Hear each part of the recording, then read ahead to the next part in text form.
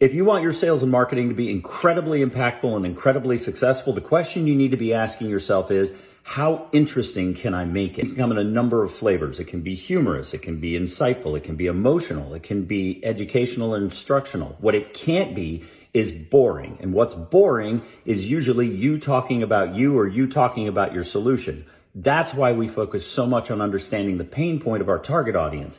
The better we understand the pain point, the thing that they are up against, that they're either trying to achieve or trying to get rid of in their world that they can't, the more we can make our solution interesting to them by showing them how it is applicable and relevant and meaningful to their current situation.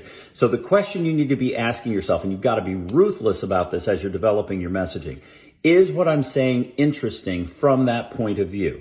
You catch yourself talking about yourself. Oh, we've been in business for this long. We've got this many awards. Not interesting. You're too early in the process. Remember, people buy emotionally and justify logically. You've got to start with interesting and keep there. The more interesting you are, the more you'll be rewarded with ongoing engagement. That's how you're going to scale and grow your company. Shortcast Club.